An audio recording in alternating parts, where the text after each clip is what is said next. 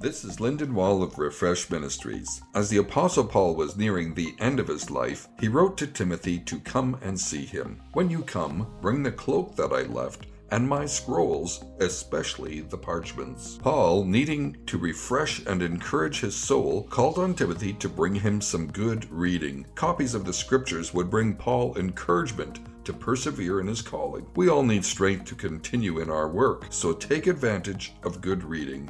Over the years, I've found wonderful resources that encourage my soul. Some books I refer to yearly as kind of a spiritual booster shot.